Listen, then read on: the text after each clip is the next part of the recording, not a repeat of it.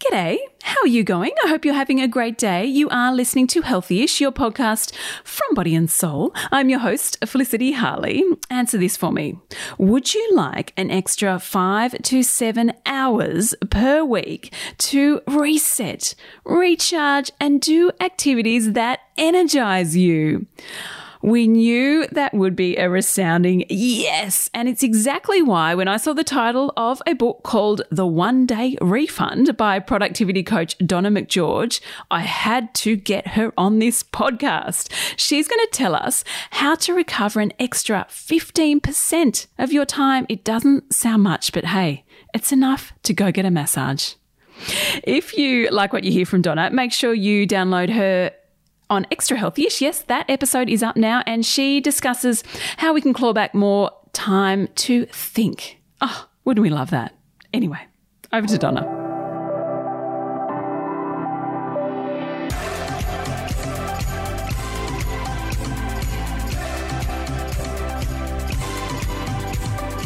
Donna, thank you for joining us on Healthyish today. How are you going? I'm going so well, and I'm so thrilled to be here. Thanks for having me.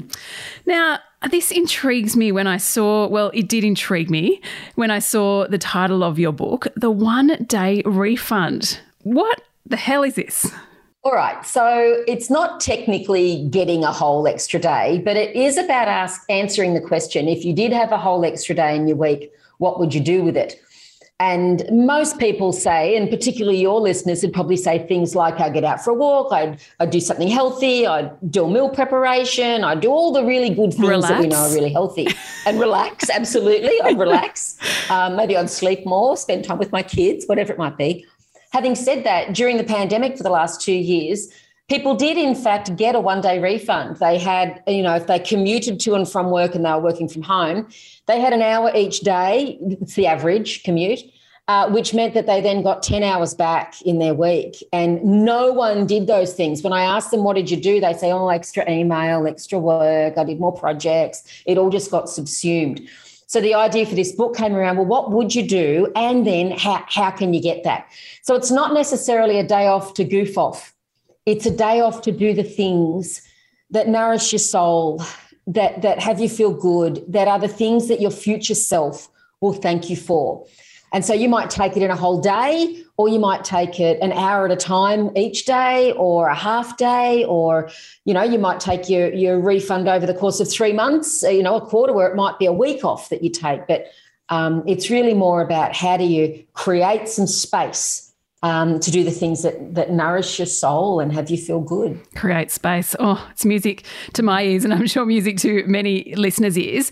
Where have we gone wrong? Because I feel like you're right. In the pandemic, we had all this spare time. We actually, well, speaking from experience here, read books, did those walks I wanted to do with my kids, and suddenly we're all busy again. Are we simply just addicted to being busy? Is that what it is? Well, according to the data, we are, particularly Australians, we're addicted to being busy. We have, we've got a gazillion hours of unpaid work that we've done. We don't take our annual leave. We rarely take lunch, and we're really lousy at sleeping.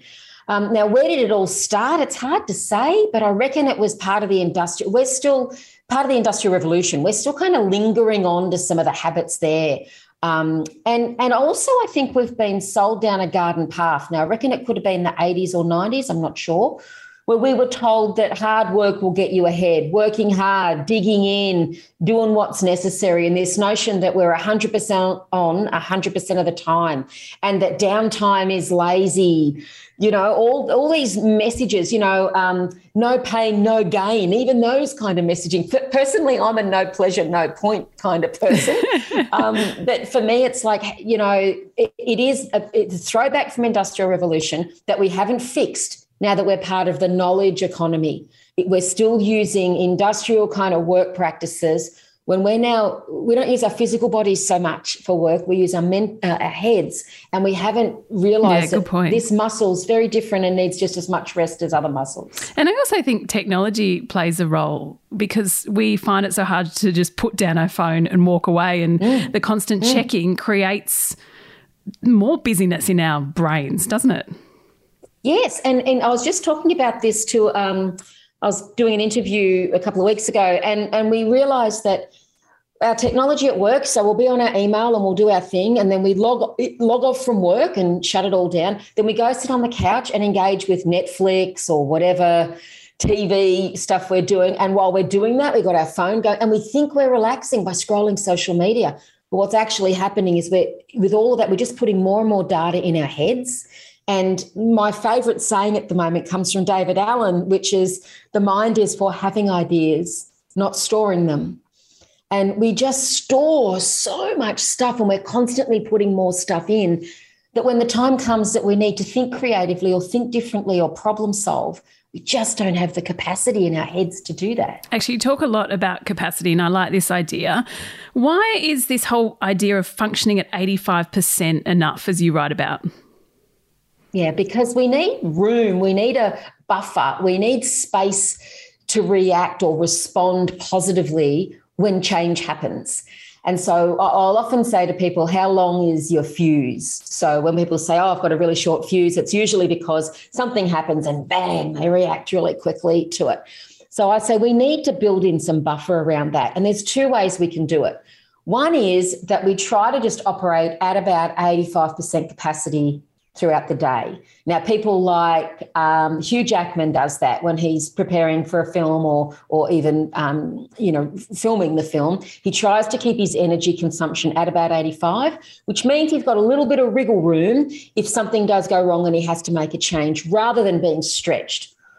So that's one way, just generally operate at about 85. The other one is to protect time in your diary. So if you're in a corporate kind of setting or you've got a job or working or whatever, can you protect 15% in your diary? So it's about an hour, 1.2 hours to be precise. Oh, well, there we go. Thank you. There we go. Very precise. Or 6 hours on a 5-day work week. It's actually 8 hours on a 7-day, hence the 1-day refund, but we will no more maths there.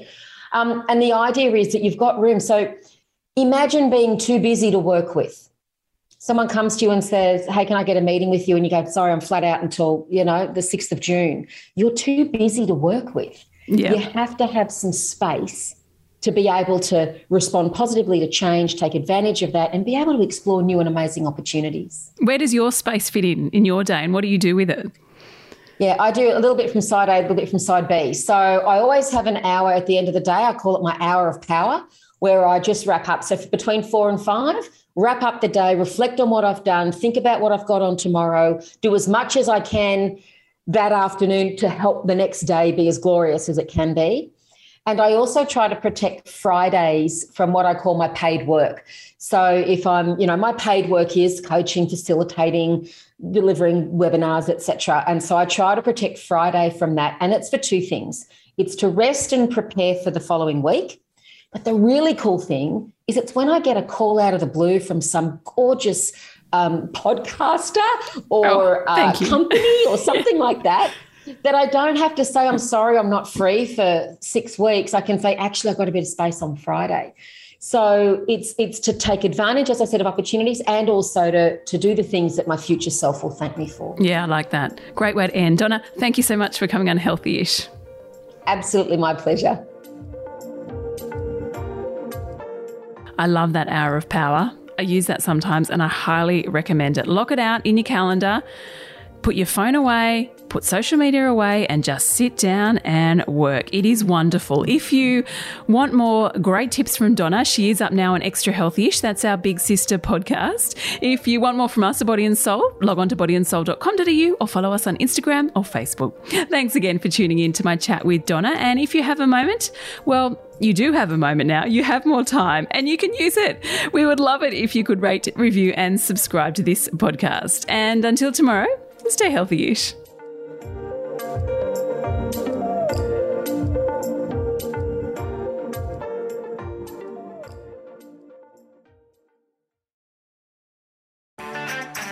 I'm Sarah Lamarquin, Editor-in-Chief of Stella and host of our podcast called Something to Talk About.